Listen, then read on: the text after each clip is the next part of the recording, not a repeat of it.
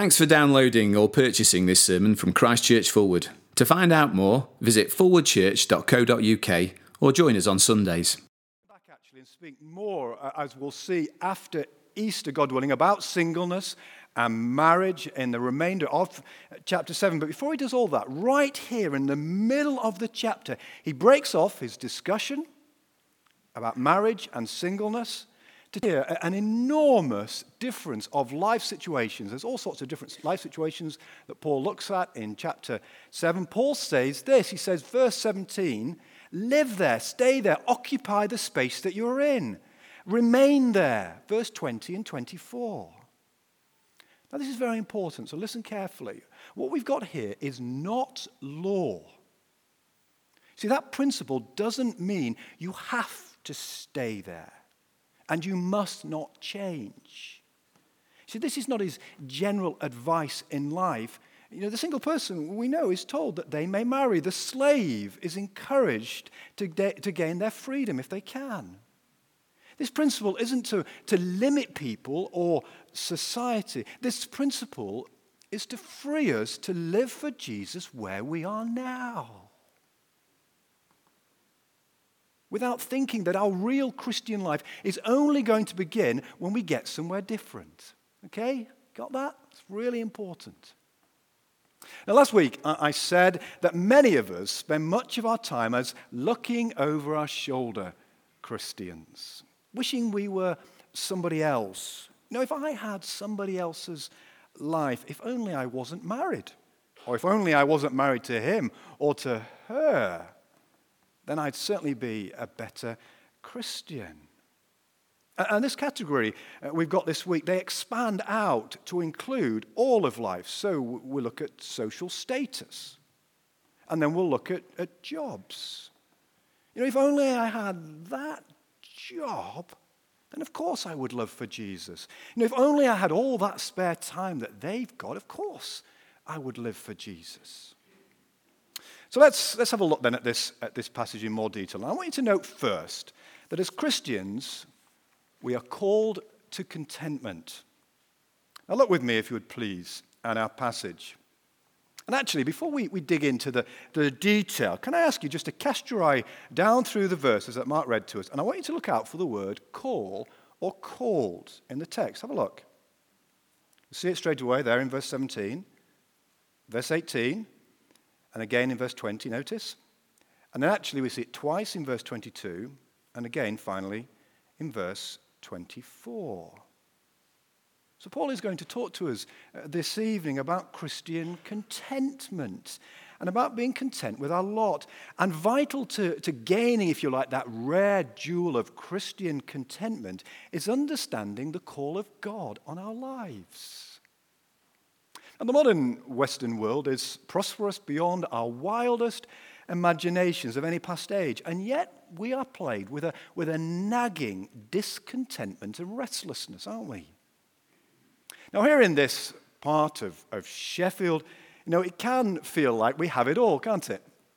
You know, many people have said, since we arrived 6 months ago, where else would you want to live, Johnny? This is the best place in the whole. In fact, I had it this morning. I won't even mention who it was. This is the best place to live. And that may be true, but you still may not have the time to experience all the different things that you want to do here. It's that ubiquitous modern problem of too many options, too little time. See, we have been schooled not to be satisfied with our present lot, haven't we? There's always something bigger and better and sweeter just over there, just around the corner. It may be that job that we long for, the one that you want, the one that will give me that extra day off that I really crave. Or maybe it's retirement. I'm just working towards retirement, and then I'll be able to do exactly what I really need to do. We aspire maybe for a bigger home.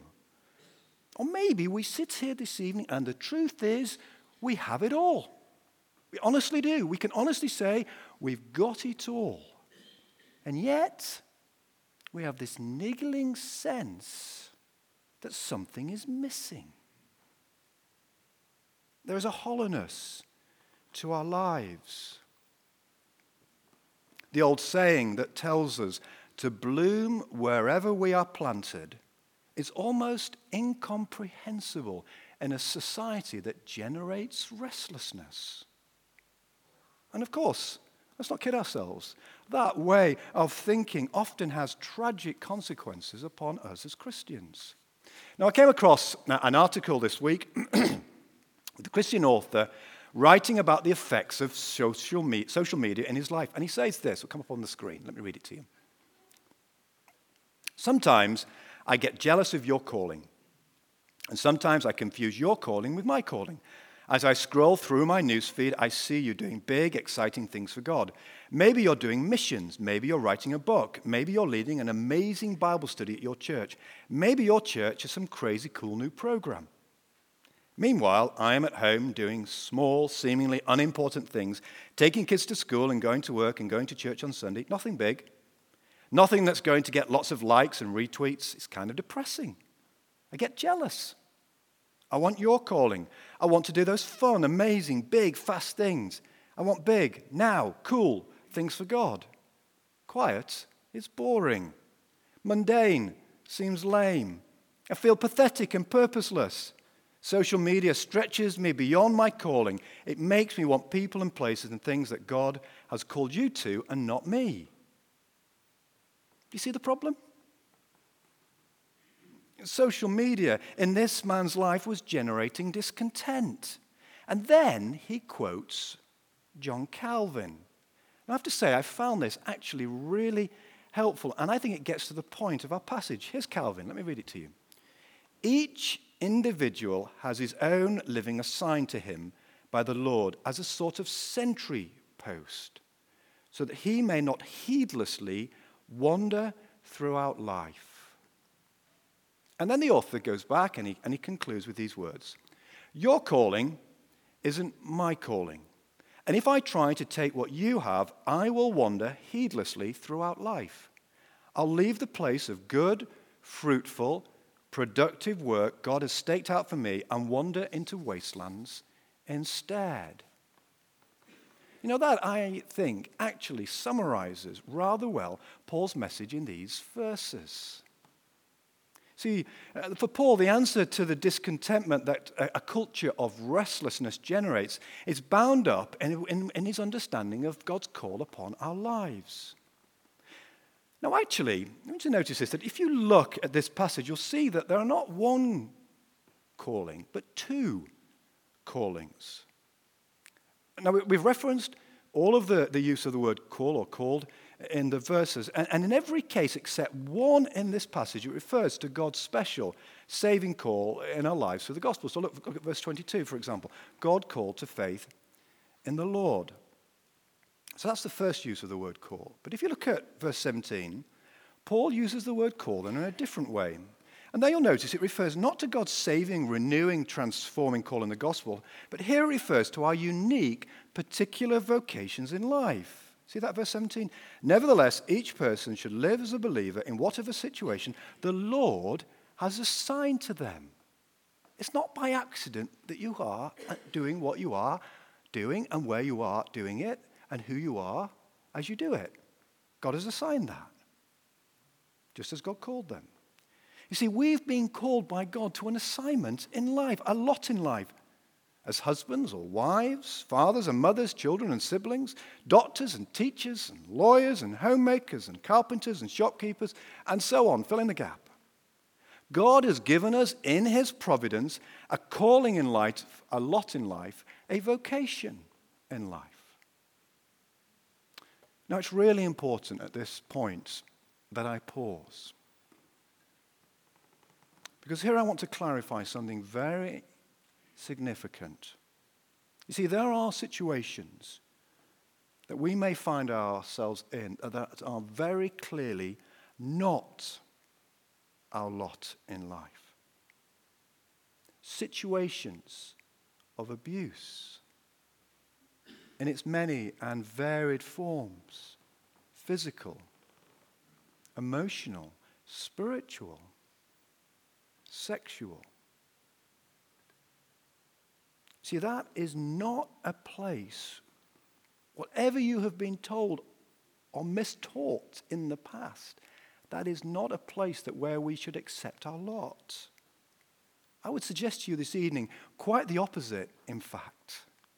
You see, the saving call of the gospel in these moments, that is what enables us to see that we are more precious than that. We are precious children of God, and we must not accept such treatment. But what I'm talking about here, rather, is about the more mundane, the sort of everyday humdrum, if you like, of challenging lots in our life that come just through the circumstances and situations we find ourselves in. And our dissatisfaction, our discontentment with our lives very often results because we actually confuse these two callings. You see, when we root our identity in the vocational call of God that is focused, if you like, on Him, then we are in a good place. But when we get distracted and we focus our call rather on the kind of the assignment, the kind of particular calling around us, on the role and the identity that we find ourselves in, that can lead to all sorts of confusion. See, when we do that, when we place it on the kind of horizontal, then we can place an unnecessary burden upon our jobs or on our expectations, on our experiences or desires for experiences that they were never meant to bear. See, when you look for your identity and your worth in your daily vocation, you will never be satisfied. But when you begin to understand, if you're a Christian, that your vertical identity is now rooted, in fact, in the saving, transforming call of redeeming grace in the gospel, well, then you'll begin to see that the success or failure at work, the frustrations and inadequacies of being a parent, or doing well in school or university, keeping up with the brightest person in the class, you begin to see that those things simply cannot touch who you are in Christ. Quite frankly, they don't really matter. It's utterly liberating to find our identity in Christ. You see, your identity is not derived from your performance in your earthly vocation. Rather, you died, and your life is now hidden with Christ. Your security is elsewhere. Your identity is elsewhere in Him, in the vertical call of God through the gospel by which He has made you new. My dear brother, my dear sister, recognize this evening that your true identity is rooted there. And if you can begin to see that, to do that, you'll begin to find freedom from the daily demands of this restless culture. Always looking for the next thing, for the next big trip, the next big experience. Instead, you'll be set free. And so Paul wants to set us free. That's what he's trying to do in this passage. To set us free from that kind of dissatisfaction that apparently was troubling the Corinthians and almost certainly is troubling many of us this evening. And he wants us to be content. And he wants to say to us, bloom where you are planted.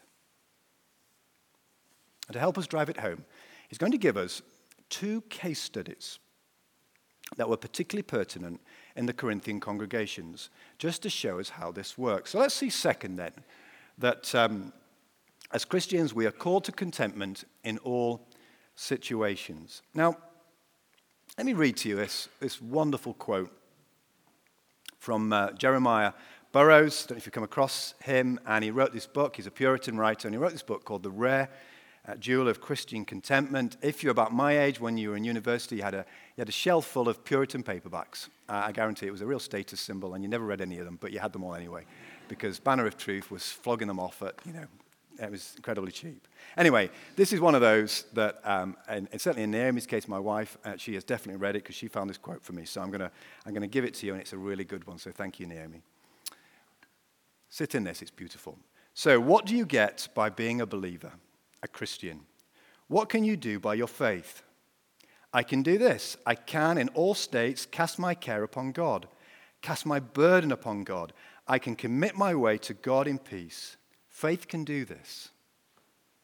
Therefore, when reason can go no higher, let faith get on the shoulders of reason and say, I see land, though reason cannot see it. I see good that will come out of all this evil. Isn't that fantastic? You know, there were two situations, especially where the Corinthians were attempting to change, if you like, their earthly lot because they were discontent with it, where Paul summons them instead to bloom where they are planted. And the first is there in verses 18 and 19 and has to do with the issue of circumcision. Look with me, please, at verse 18. Was a man already circumcised when he was called? He should not become uncircumcised. Was a man uncircumcised when he was called? He should not be circumcised. Now, it's very easy, isn't it, just to read over that verse very, very quickly and think, well, there's nothing particularly radical in that, is there, Johnny? And yet, just remember how Paul describes himself as a Hebrew of the Hebrews. Paul was an observant Pharisee and an expert in the law, and his own circumcision had been for him a hugely important part of his religious and racial identity. And actually, we know, don't we, from the rest of the New Testament, that this was the biggest cause of looking over your shoulder at the time. There were preachers going from city to city explaining to Gentile Christians that if they wanted to be proper Christians, they should get circumcised. I want you to just think, just for a moment, of all our cultural practices that we have here in England. And to be honest with you, so many of them are so recent, and quite frankly, they're made up. So I was trying to think, I haven't come up with very many, but one that I personally have really enjoyed over the years, it's not so popular today, is afternoon tea. What a civilized cultural practice that is. Another one, I'm sure it's pertinent for many here, Yorkshire pudding with your roast dinner. Beautiful. It's great to be back in Yorkshire. But what Paul is talking about here is 2,000 years. 2,000 years it is since Abraham and his son Ishmael were first circumcised. This is not some sort of small cultural practice. This is serious. What is Paul going to be able to say to that looking over the shoulder that the Gentiles may have been doing? Well, have a look at verse 19. You might find it quite surprising. And I want you to try and hear this as an observant Jewish man or woman would hear it. Verse 19. Circumcision is nothing, and uncircumcision is nothing. Keep God's commands is what counts. Now just think what that sounds like if you were a Gentile Christian with your face pressed against the glass shop window wishing you could come in. It's nothing. It's absolutely nothing. Now here's a category distinction that had mattered hugely for 2,000 years. And Paul radically disintegrates it in 3 words. Circumcision is nothing. The difference it makes is actually nothing. You are radically the same. You may think that you'd be a better Christian if you'd been brought up Jewish, but you weren't. Don't worry about it. Doesn't matter. Remain as you are and get on and live as a believer. You know, very quickly, I want to say to you, I think that is a word for our times. Don't you agree? See, we are so easily preoccupied with whether or not his face fits into this group. We can do it with school, we can do it in social settings, whether or not we fit into that particular social group or not, or that class system that we aspire to. You know, who's in and who's out? It's a constant question all the way through our lives, from school right through university and through our whole kind of working lives at times. We focus, you see, far too much on making our lifestyles correspond to the expectations of our chosen social group. And we can be driven by those things. And Paul is saying here that externals like that aren't what really counts. See, if you've been called by God into new life through the gospel, what really counts is living out the new life and your new identity that God has given you in a way that delights and pleases him. And the Corinthians, they were in danger, you see, of defining themselves, of locating their identity in whether or not they had the right badges or social belonging. They were in danger of rooting their identity and their worth in their earthly vocations, their earthly lots. In the university that they attended, or which part of town they lived in. But what really matters is locating their identity in Christ. Okay, that's circumcision. Let's have a look then, the second one. And we'll see the second case study. Again, Paul is applying this same principle. Look down there at verses 21 through 23 and you'll see it. And this time Paul tackles slavery. Verse 21. Were you a slave when you were called? Don't let it trouble you. Isn't that an extraordinary thing for Paul to say to us, to say to his readers? See what he's doing there? He's applying the same logic. So the division between slave and free is the same division that he has made between Jew and Gentile and between single and married. And I think, to our ears, that sounds like Paul is defending slavery, doesn't it? And if we stopped at this point, I would understand if people chose to leave the room in horror. So let me clarify, if I may, one or two things about slavery. And slavery in the Bible as opposed to the rest of world history. And we need to remember, first of all, that slavery in Paul's day is not about race. See, we often get sidetracked and confused when we read about slavery in the Bible because we tend to read back into it the institution of slavery that was a particular problem in the American South, largely run out of these British Isles for 300 years. The product of race-based prejudice where an entire people were stolen from their homeland in Africa and forced into the most demeaning servitude and viewed as mere property. But that's not really what slavery was in Paul's day at all. Certainly, some slaves had very difficult lives and circumstances, but others were skilled professionals, educators, businessmen and women. They were often salaried and so could eventually buy themselves into freedom or could be set free by others. You could be made a slave as punishment for a criminal act, although actually many people would sell themselves into slavery in order to deal with a particular financial problem. If they got themselves into debt, then they'd sell themselves to satisfy that debt. And to slavery here, Paul actually does the same radical disintegration that he had done with circumcision when he says, don't let it trouble you. Now, by that, it doesn't mean Paul is ignorant of the condition of slaves in his world. His whole point here is that these are bad circumstances, circumstances that you want to change. And that is why this one of all the pairs in the chapter, this is the only one with a command to change if you can. Do you see that? Verse 21. Don't let it trouble you, although if you can gain your freedom, do so.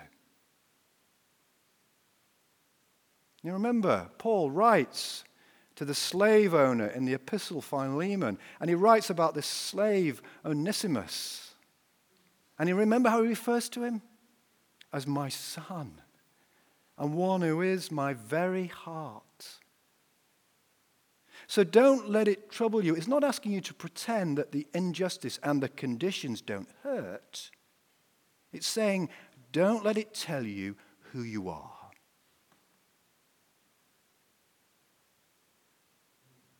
Don't let it trouble your soul. Don't read from it how valuable you are to God and how much your life is worth to Jesus. So this here is radical disintegration of the most profound social division in any age in history. Verse 22, for the one who was a slave when called to faith in the Lord, and let's pause and ask who she really is the Lord's freed person. I find myself wanting to say, amen. And there are echoes there and overtones of being the freed person, if you like, of the Roman emperor. So this is the person that's being set free, most valued citizen of the emperor. set free with honor and wealth. That is who you are. And then verse 22 goes on. Similarly, the one who was free when called is Christ's slave. Effectively saying anybody in this room who trusts Christ is a slave. Now I want you to imagine that truth bomb dropping in the entirely status-driven church there in Corinth. They've got the mayor, the judge, and the aristocrat. And here we have, you're all slaves like the rest of us in this room. And the lowest status slave who's just managed to get to church using that only precious hour for themselves away from the hard labor, they are freed by the emperor of the universe, like the rest of us in this room. Well, let me quickly then try and just draw all this together. I'm mindful that we've got a question panel. So let me try and explain. First of all, why is Paul using slavery here? Why is it Paul reaches, I suppose, for the most disadvantaged and most despised in his culture in order to make his point? And do you see what he's done? You see, what we've got here is an infinite ceiling, isn't it? See, even if your situation is as bad as it possibly could be, what he is saying here is true even for the slaves in the Roman mines. And it's the same truth we met in chapter 6, and it is a glorious truth. Verse 23 here, you were bought at a price. Whatever your situation, whatever is difficult, whatever is terrible about your situation, Jesus wanted you. He wanted you. Jesus died in order to possess you. You are of infinite value to him. Even if someone around you or the world around screams at you that you are not. See, no one in this room, no one in any other room, in any number of plush, entitled rooms in the world, no one is of higher value than you to God if you are a Christian. No one. See, that is the power of a God-given identity. See, the slave master says that somebody's nothing, just a piece of property to them. And God says that is not true. And God is the creator of reality. And if the creator of reality says you have value, then you do. And again, lots of human life now is about trying to create an identity for ourselves. But a God-given identity is powerful and pure and true forever and fashioned by the one who died and gives us that identity. So instead of wishing we could start somewhere else, instead of looking over our shoulder and thinking, if only I was like them or I had what they had, Paul says to each one of us this evening, start from here and live as the Lord's freed person in the situation that you find yourselves in. Okay, let me just make a couple of suggestions and conclusions. Just a few thoughts about contentment in response to some of the questions that I've been looking at this week. Now, my thoughts immediately turn to the person who is asking, what if I am single but open to marriage? To what extent should I invest energy and time in seeking a relationship? That's a good question. And let me say to you, that person, doing either of these things. But I want you to as you're thinking about that question, to do so with these verses open in front of you. Please don't wait to be in a relationship to start living. Surely we want to live for Jesus to the best of our ability in Christ here and now. We want to find our identity in Christ. And let me say also the same is true for our vocations. You know, we can spend, can't we, an inordinate amount of time, of life pursuing the next step in our career. And again, we just need to watch our hearts, I would suggest. Now, how much can you take of that and still be content and love Jesus? I want to say also to us, we can do the same with our search for experience. You know, there's a certain contentment, I think, here in Sheffield. You know, we've sort of arrived. We found the optimum place to live. And so but we're looking for experiences, and we can really get distracted by them. You know, whether it's the next trip to here or on the next sort of whatever it is, climbing, rock climbing, bouldering, I don't know. There's almost so many things to do, but we've got to be really careful that it doesn't become our identity, and we don't lose a sense if we're not able to do that next half marathon or whatever it is. You're a super fit church, way fitter than me. I can't even get up and down the hills on my bike. It's totally intimidating. There's no identity for me in that, but there may well be for you. Be careful. It's terribly destructive, particularly if it begins to affect our commitment to church. Be careful. And I'm not saying any of that's wrong. Actually, it's very healthy. We talked about the body, so look after your body, but just keep it in perspective, I guess. So look, what is he saying to us tonight? Well, really he's saying your restless heart will always be restless. That's the point, until it finds its rest in God. And I'm sure we've come across Augustine's prayer, but let me just read it to you again. Thou hast made us for thyself, and our hearts are restless, Lord, till they find their rest in thee. Restless hearts. You will always be restless until you'll find your rest in Jesus Christ. And what did he say? Come to me, all you who are weary and heavy laden, and I will give you rest. Contentment at last to bloom where we are planted, because we are really not a function of what we do, but who God has made us in Jesus Christ. So may the Lord, this is my prayer for us as we come up to Easter, may the Lord help us to turn to him, help us to find true freedom. He gives us from the slavery of the expectations of our peers to find true freedom that comes from knowing that our identity is secure in our Redeemer's hands. That's my prayer for us. Well, let me pray very quickly before Steph's going to pop back up. Father, we thank you. We thank you so much for the Lord Jesus Christ. Thank you for your word.